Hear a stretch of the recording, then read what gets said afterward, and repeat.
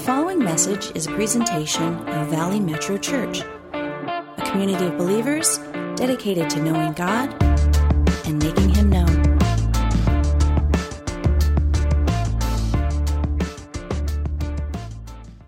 Speaking of kids, kids say the funniest things. Have you guys heard some really funny stuff out of kids? It's like they say whatever is on their mind. And we probably, Christy and I, should have wrote a book on all the statements we got over the years. We wrote a few down, but so many we missed. But some of the most funny things they come up with, just brutal honesty. See, kids don't have filters.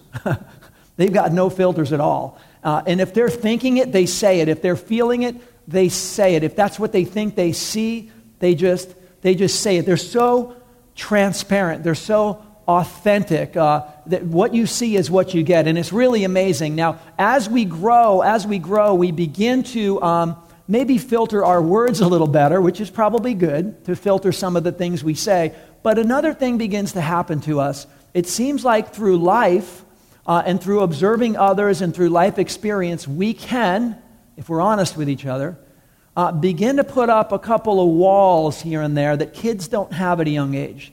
These are things that we start to put up, maybe these filters, maybe filters on what we share and what we don't share, what we're willing to reveal and what we're not willing to reveal, what we're really thinking or feeling or what we're not. When somebody says, "Hey, how you doing?" You're like, "Oh, good," but you know it's terrible, but you say good. Little kids won't do that. But as adults, we tend to filter things differently. We tend to kind of put up these levels. We limit our transparency and our authenticity, and these are things that we learn through life. I'm speaking about today because the passage that Jesus is speaking to us on, it's Matthew 23 if you have your Bibles, is a glaring reality of a group of people who had all kinds of layers of filters up. They lacked transparency, they lacked authenticity, and Jesus goes right at the topic of putting up these things or taking them all down. And so since Jesus addresses this people group in one passage today, in one chapter, we're going to break it down in one chapter. And I have to say this, when you look at the Bible, this is what's amazing about Jesus, Jesus never really singles out a people group. He did talk about certain cities that were living a certain way for a long time, but he didn't single out a people group. In other words, he didn't say, "Hey, all of you tax collectors, you guys are living terribly, and you guys are..." He didn't do that. He didn't say, "All you prostitutes, all you drunkards." He didn't do that. He just said, "Hey guys, sin no more, turn and follow me."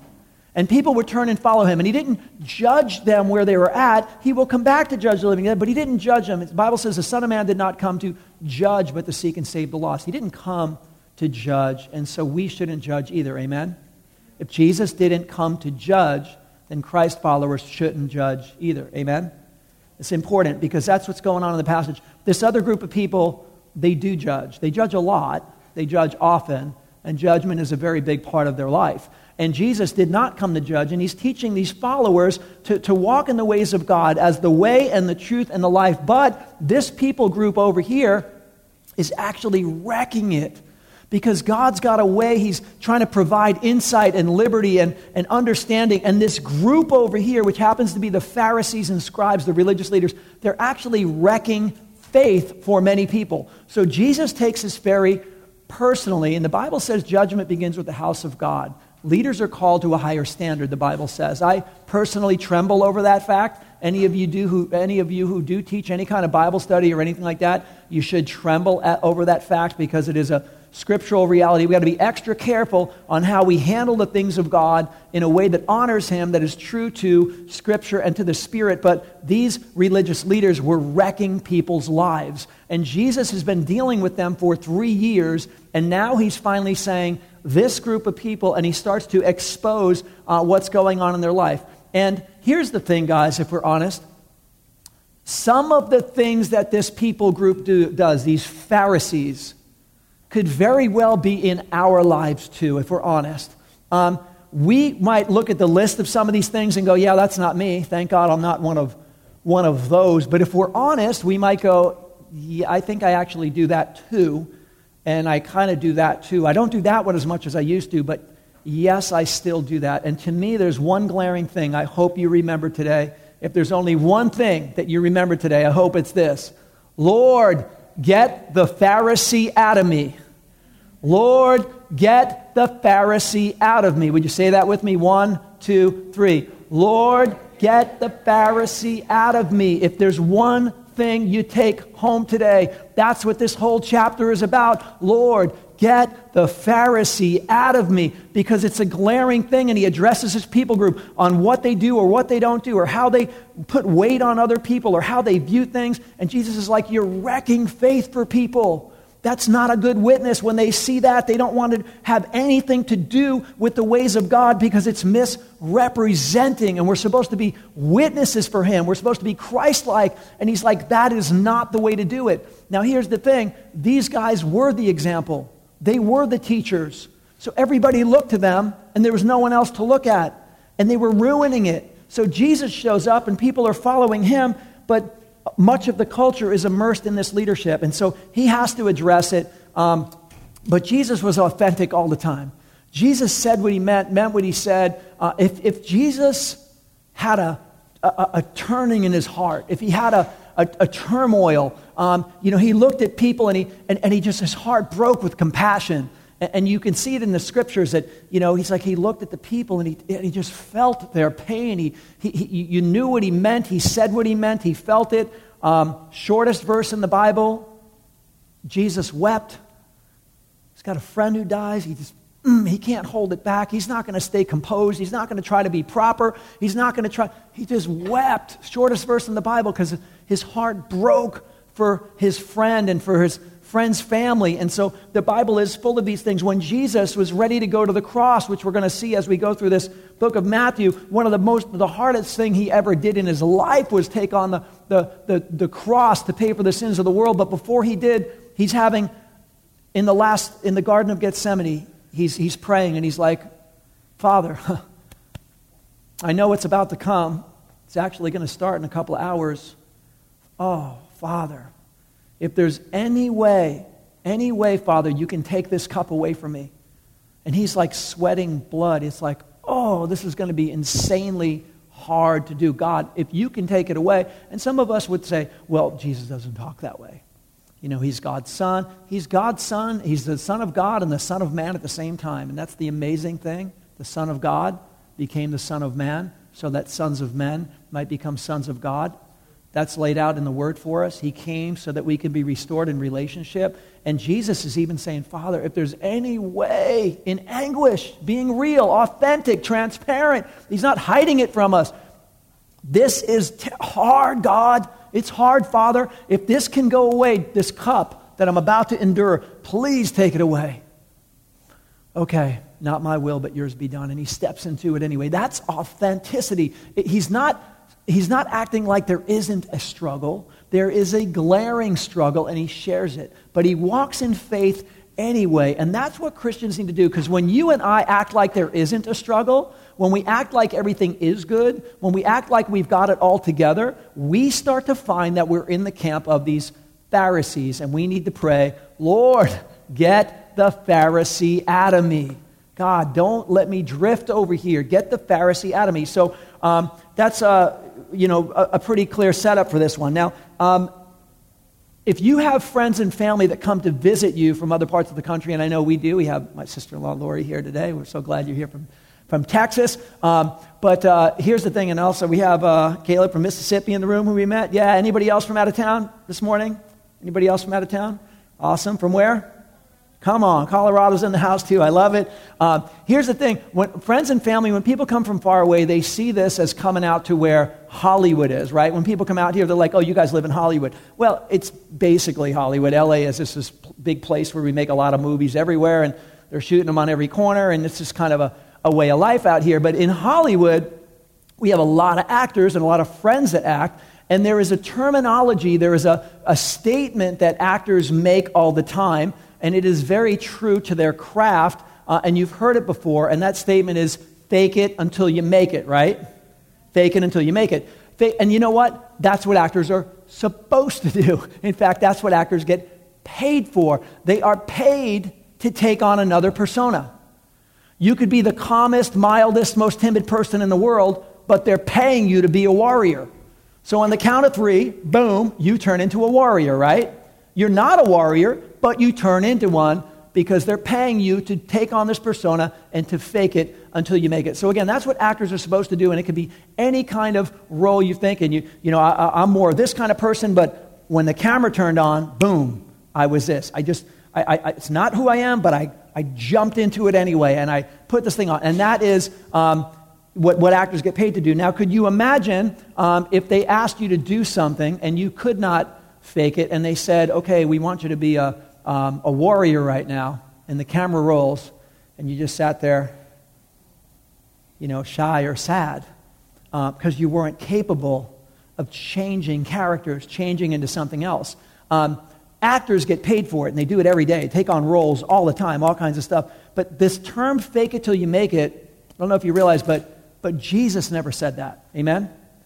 In the kingdom of God, for the family of believers, he never said. But in the industry, you have to, because you got to be what they pay you to be, and take this role, do it great. Now do this role, do it great. And this is all day long. On a dime, go. On the count of 3, you're a warrior. On the count of 3, you're a police officer. On the count of 3, you're whatever it is, you go. And over here, Jesus never said to us, fake it till you make it in the sense of the kingdom of God. The Pharisees were faking it in a lot of ways, guys. Lacking transparency, lacking authenticity.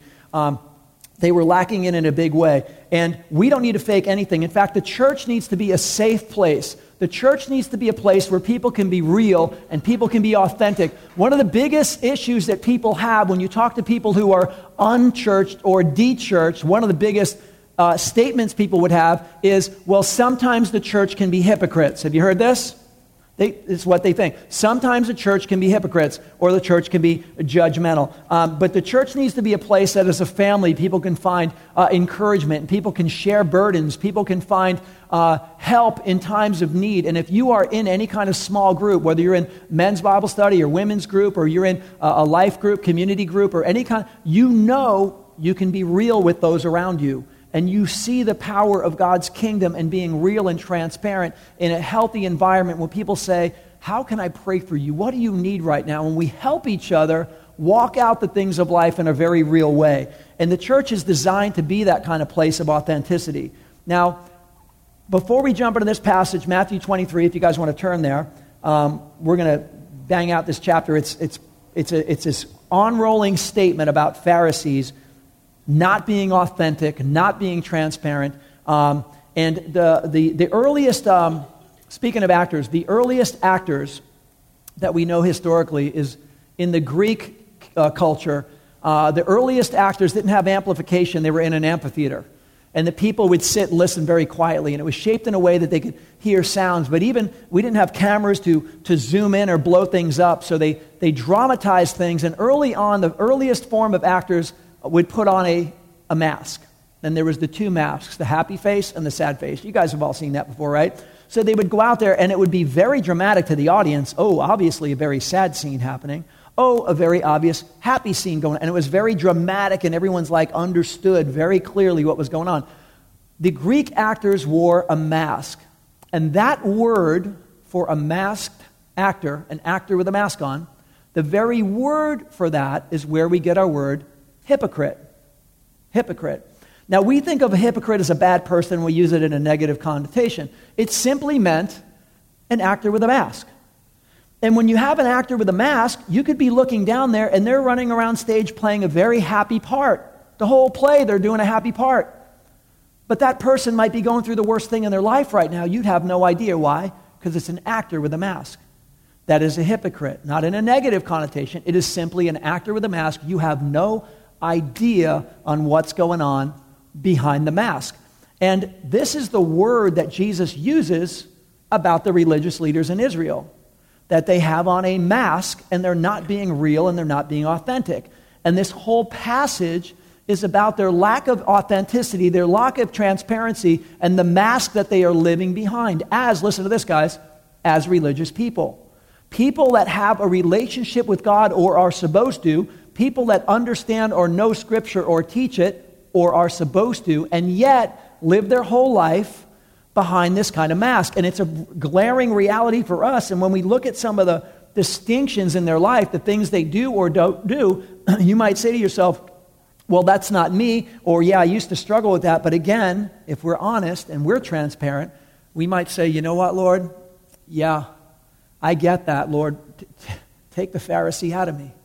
Take the Pharisee out of me, because that's not our future. That's not where he's calling us to live. So Jesus addresses this stuff pretty straightforwardly, and he addresses people pretending when we're supposed to be honest, transparent, living out our faith, keeping it real. And so we're in Matthew 23. If you have your Bible with you, we're going to jump into this passage. Again, the setting is that the believers are surrounded by Pharisees. It's finally at the end of Jesus' 3-year ministry, public ministry on earth, and he addresses the Pharisees very directly.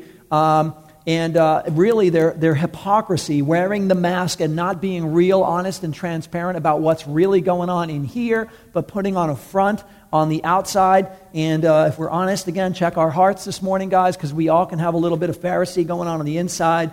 I know I catch myself sometimes. Something comes up, and you're worried about what somebody might think or how somebody sees you, and then you start worrying more about that. Then wait a second, how does God see me right now? How does God see me right now? Do I really care that much about how they see me? Because sometimes we do. And when we do, we elevate that to a very high place. What are they going to think? They're all looking at me. They're all watching me. What are they going to say? And we worry, and we end up man is a slave to whatever masters him.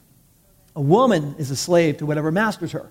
And if you're worried about what people think of you and how they look at you, then we become a slave to how people see us. Paul says in Galatians, listen, I can't live my life trying to make people happy. I have to live my life making God happy. He says, listen, if I lived my life trying to still please people, then I would be a slave to that. But I am a servant of Christ, and I live my life to please God. Does that make sense? Hopefully you will make people happy, but only as a result of living for God, not the other way around, because we can't serve two masters, and if we're living our life to make everybody happy, we're probably not living our life to make God happy. The Pharisees were not living to make God happy. They were living so that everyone saw them in this amazing esteem. Wow, look at them. They are so profound. They are so good. They are so holy. They are so perfect. They've got it all together, and wow, I can never be like them. And that's how Israel was living. In fact, they were living that way under such a load, like, how could I ever be right with God? I can't do it. And so they're living this life, faking it, and Jesus was so real and authentic, the crowds are following him. Even drunkards and tax collectors and prostitutes are like, we get him. He's real. He's authentic. He shares struggles, but he doesn't make an excuse for sloppy living. He says, turn and follow me. So all these people are like, I can deal with that. We're not perfect, but I can deal with someone who's authentic. And they start following Jesus and discovering more about themselves and more about his ways. So here's the glaring reality with the Pharisees. We're going to look at it in sections, starting in verse 1 if you want to follow along on your device, your phone, your Bible, or we have on the screen for you. And it starts like this. It says, then Jesus said to the crowds and to his disciples, the teachers of the law and the Pharisees sit in Moses' seat.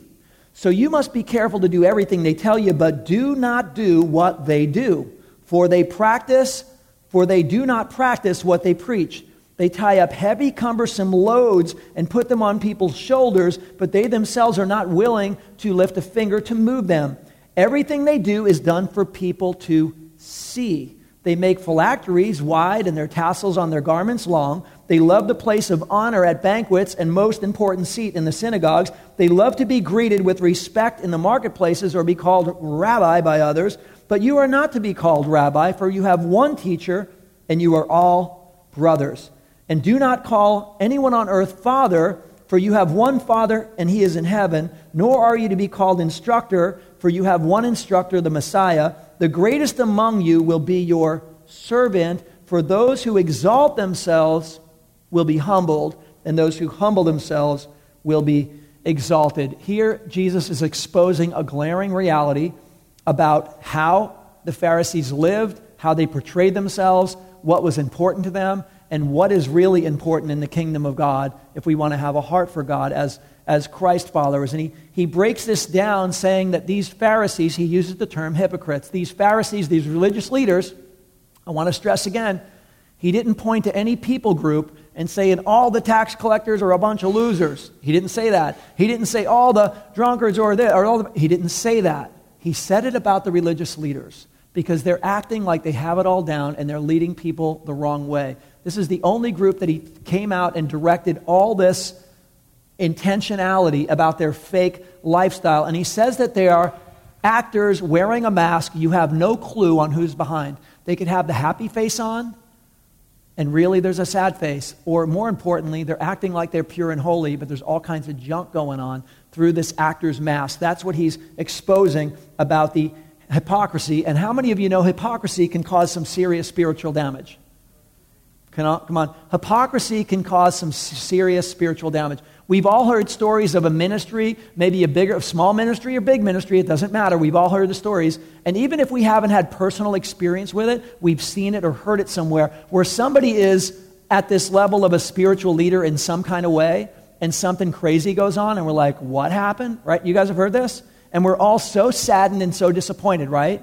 It hurts people along the way. It helps to shipwreck people's faith when there's hypocrisy. Instead of just being real about struggles and transparent about struggles and being in a safe place where we can get help with our struggles, this category doesn't ever share a struggle and acts like there is no struggle. And the kingdom of God, we're supposed to be able to do that. So here's a couple of key things about these guys. Number one thing Jesus is calling them out for is they do not practice what they preach. They're saying one thing, they're living another way. This is a sign of a Pharisee, guys. And when we look at these, again, say, God, if I'm saying one thing but doing another, maybe I too have a little Pharisee in me. So God, get the Pharisee out of me.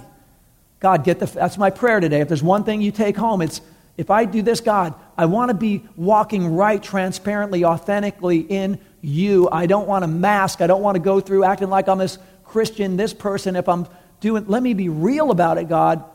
Take the Pharisee out of me. So they didn't practice what they preach. The other thing they did is they put heavy loads on people. They put loads on people to say, if you want to be right with God, you need to do, and they give them a list of doing things. A, B, C, D, E, F, G. And people are like, oh my goodness, I got to do all that. And it seems overwhelming, like I don't think I can pull that off. And Jesus is saying, come to me, all of you who are weary and have a heavy load. I'll give you rest. Because they are a burden giver, and Jesus is a burden taker. Jesus takes our burdens away. And they're over here loading people up with burdens. And Jesus is like, no wonder people are getting turned away from God. You're throwing a bunch of burdens on their back, and God never gave them those burdens. And this is what happens when humanity starts to add to the things God says. God says one thing, and people start throwing a bunch more on top. It can really be confusing to people. You know, and there's a lot of things throughout history, even in the Christian church today. There are some denominations, God bless them, they love the Lord, but they'll say, like, if you dance, you're in sin. You're going to hell. And it's like, some people are raised that way, and they believe God says it, and they're like, oh my goodness, this is really hard. And if you play an instrument in church, instruments are evil, and they don't belong in church, that's the devil's instrument. And you can't. And so Christians believe this. This is being taught in some circles. And God never said any of these things. He never said them. So even in the Christian church, we can start putting loads on people that God simply never put. Does that make sense? And they were doing it back then too. If you do this, if your hair is this way, it's sin. If you have a TV, it's sin. You know, it's like, really? Okay, so, consecrate our lifestyle to the Lord. Seek the Word and the Spirit for your lifestyle and display. Be honest and transparent with the people around you can trust that are walking with Christ too.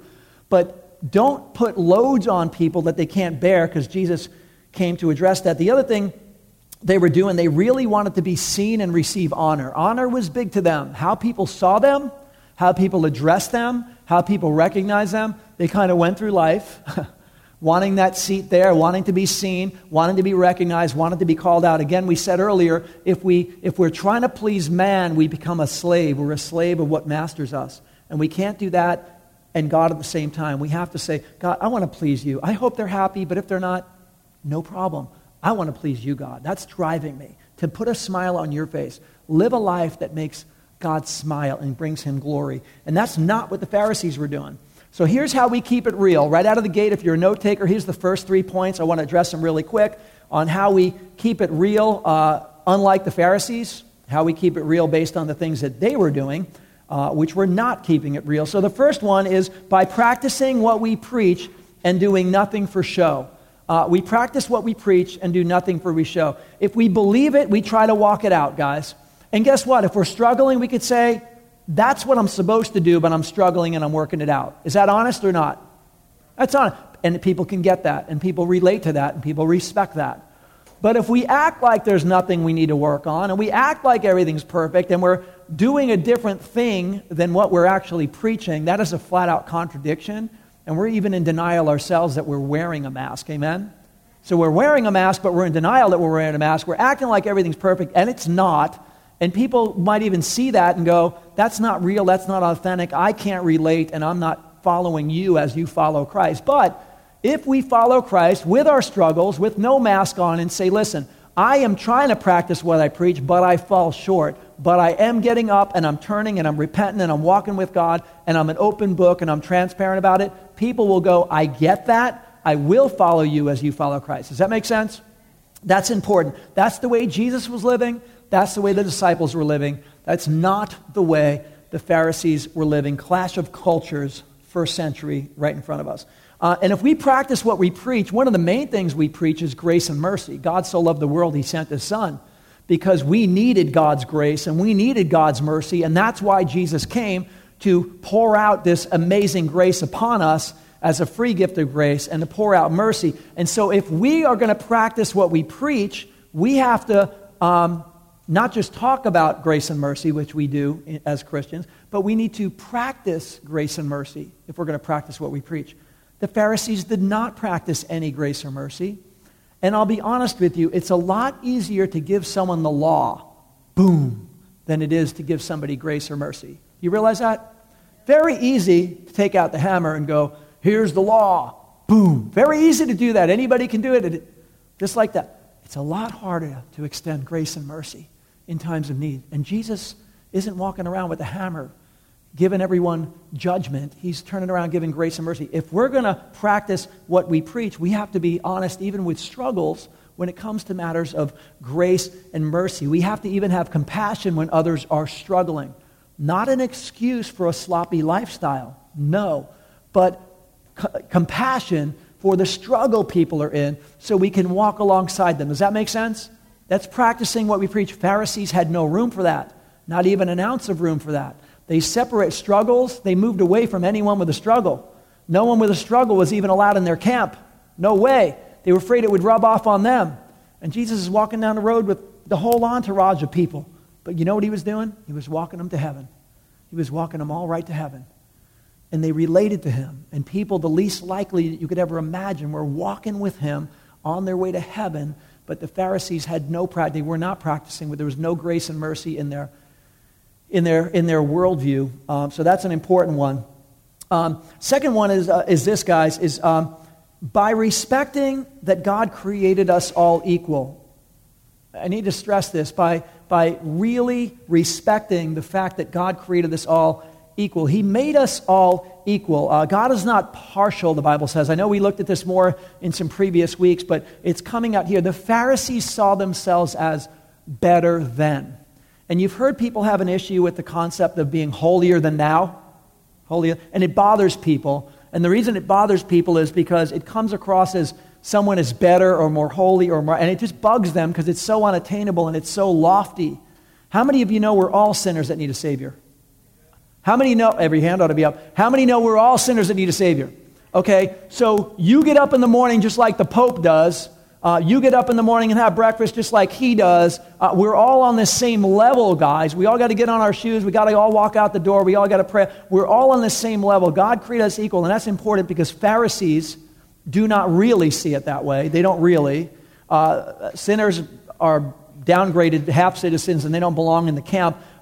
Pharisees have this thing about how they're seen and how others aren't, and they are elevated above, and they are higher than, and they are holier than. And if you in any of your actions or thoughts or language or jokes or anything, put people in different groups between you and the Lord, you might need to say, God, get the Pharisee out of me.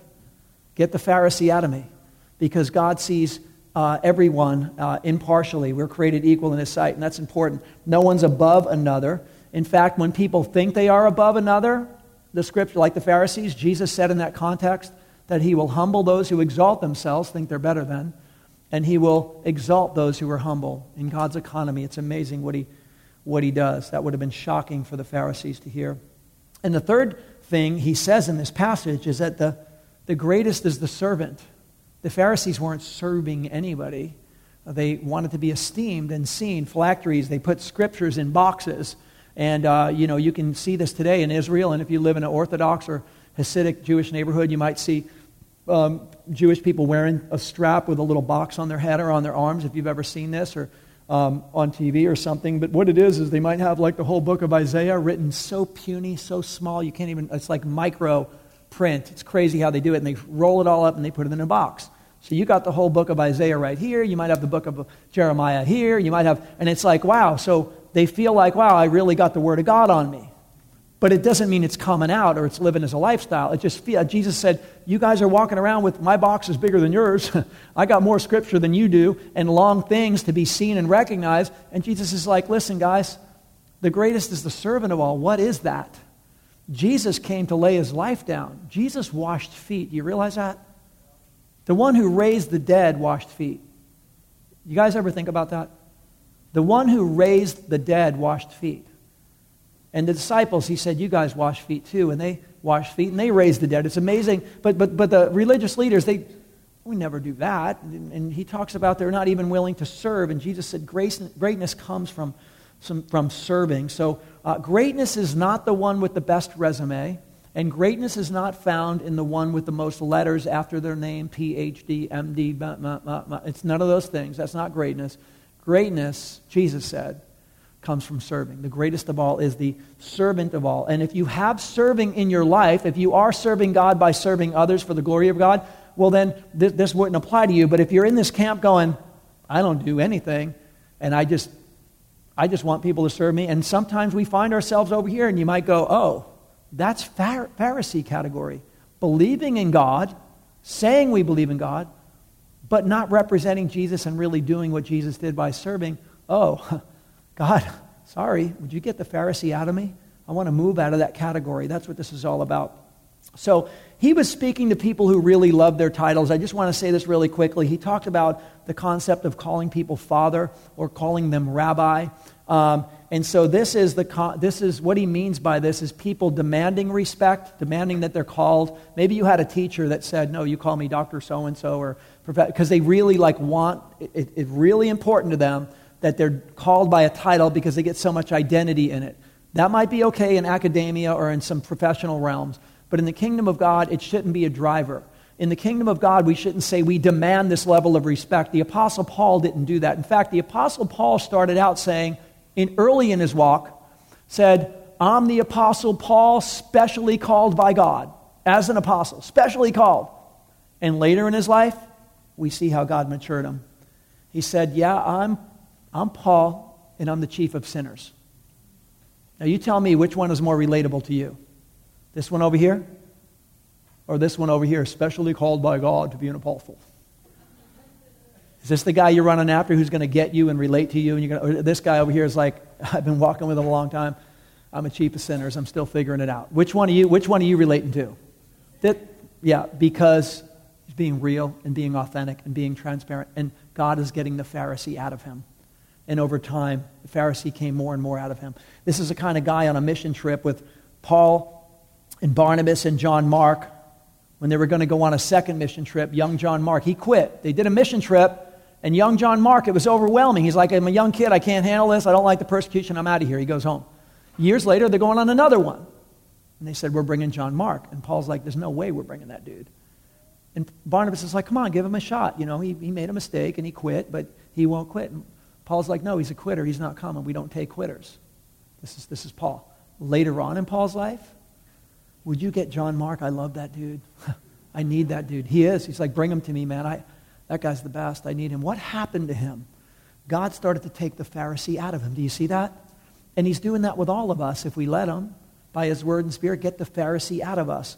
And so in this passage, we do know when it comes to titles, what he's really saying about father and teacher and these other things. We know Paul was called a teacher, and we know that Paul called himself a spiritual father in a few scriptures, meaning he raised people in the faith and he helped grow them in the Lord, but he never demanded any title. In fact, he really addressed the title thing pretty strong.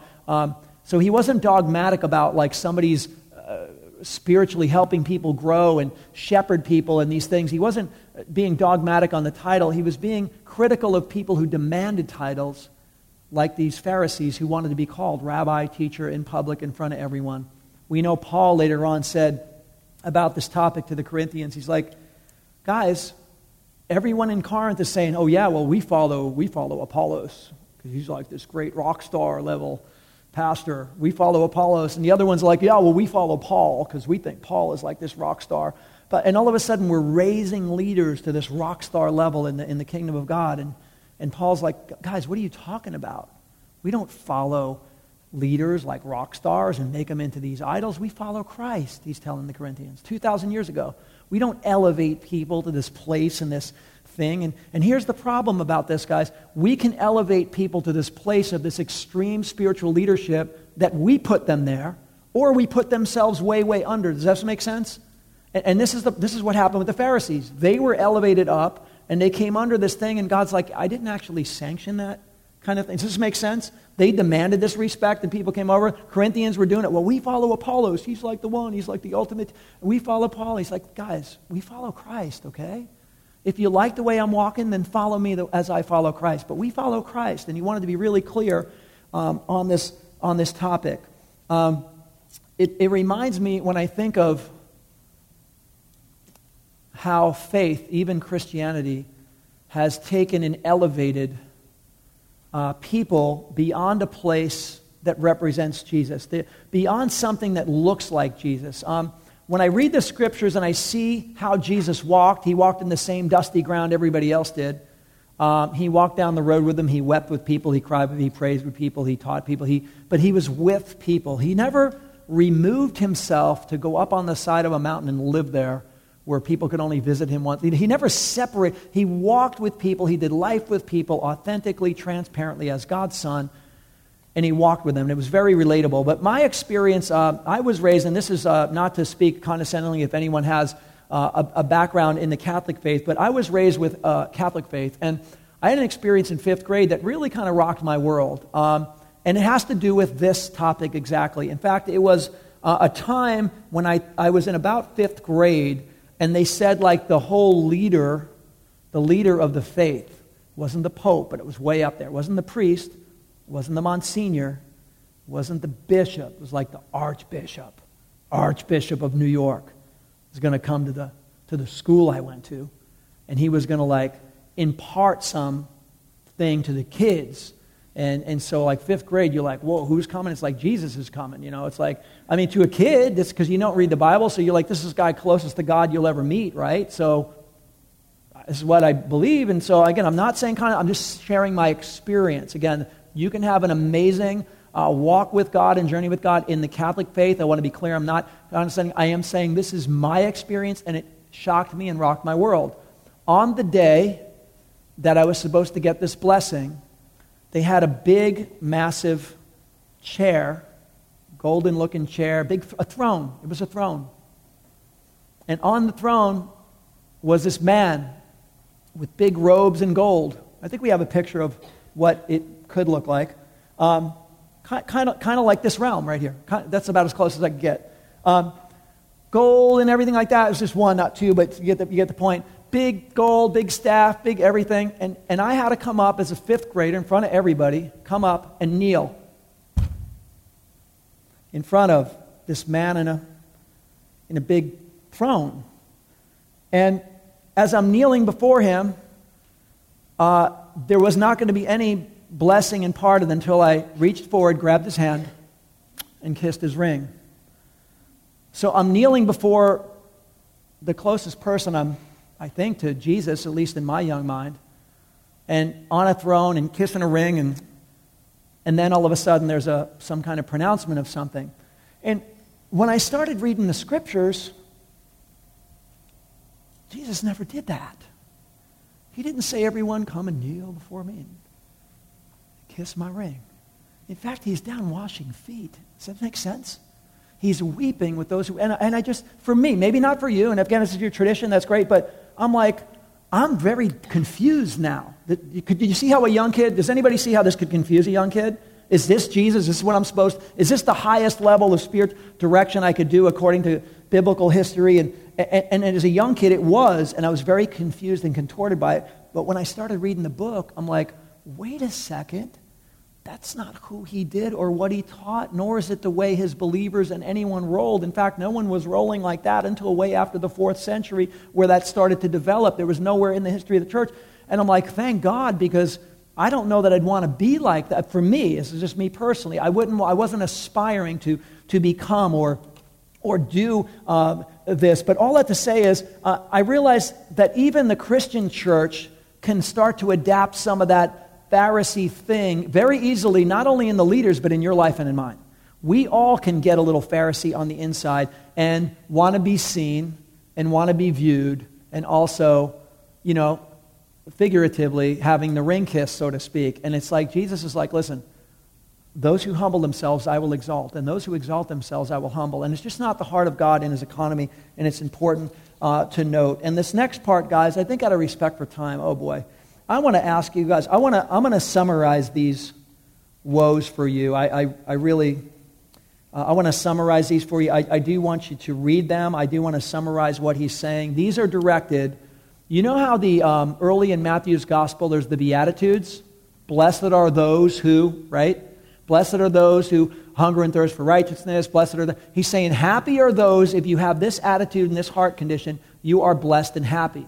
This is Matthew's gospel, chapter 5. Blessed are all of you with this disposition, you are blessed.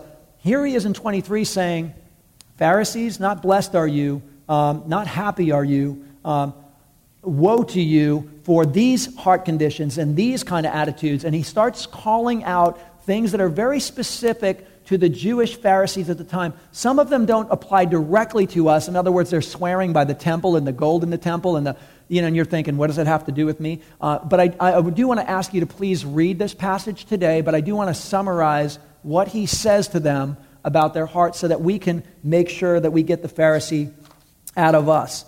He says this to them. He says that they shut the door on God's kingdom to people. In other words, instead of saying, come as you are, just turn and follow. Don't try to get your life perfectly right. Just doesn't matter where you are. Just turn and start following him. And as you start following, Jesus will start helping and revealing and helping us get tuned up. And along the way, the journey, this is what we do. But that's not what they did. They shut the door. You can't get in, you can't get in, you can't get in, you're not good enough, you're not good. And they shut the door to people. And Jesus is like, I can't believe, woe to you guys for doing that. Don't ever shut the door to the kingdom on people. God's got a wide open invitation. God so loves the whole world. There's an open invitation, and our job is to actually plunder hell to populate heaven. Amen? Plunder hell. It's a wide open door. But the Pharisees were shutting the door and telling everyone who's not good enough to get in, and Jesus is like, that's wrong. So they were shutting the door of the kingdom, and Jesus said, hinder them not from coming. They would swear by some things, but not by other things, which is just semantics, like saying, somebody might say, well, these words are not really that much of a cuss word, but these words are actually cuss words. But I do these ones, but not those ones, or I swear. And the context is, really, do we do this or do we not do that? Do we think it's good or do we think it's not good? What are the ways of God regarding the language and the things we say that come out of our mouth? For them, it was swearing and taking oaths by the gold or the temple or the altar and Jesus is like, guys, that's crazy to get into semantics over this kind of stuff. So he's saying swearing is swearing. And so, and then they cared more about the outside appearance than their true spiritual condition. And here's the only one good thing out of this whole passage he says about them. He has a correction for them, but he has one good thing, and it's in verse 23. And he simply says this to them, and it's just interesting in this whole thing. It's the only positive thing he's got to say about this group. He says that they tithed, they gave a tenth to the kingdom of God, they tithed, but they totally lacked justice and mercy and faithfulness. And Jesus is saying, guys, you should have done both. In fact, he says specifically in verse 23, you should have practiced the latter, justice, mercy, and faithfulness, without neglecting the former, the tithing.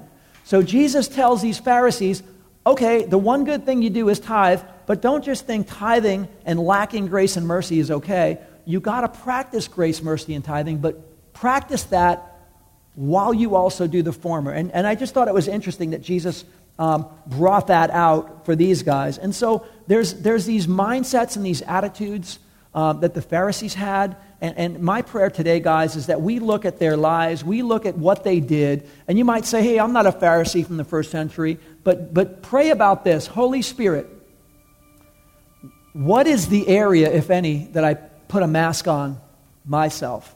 Spiritually, I'm not transparent.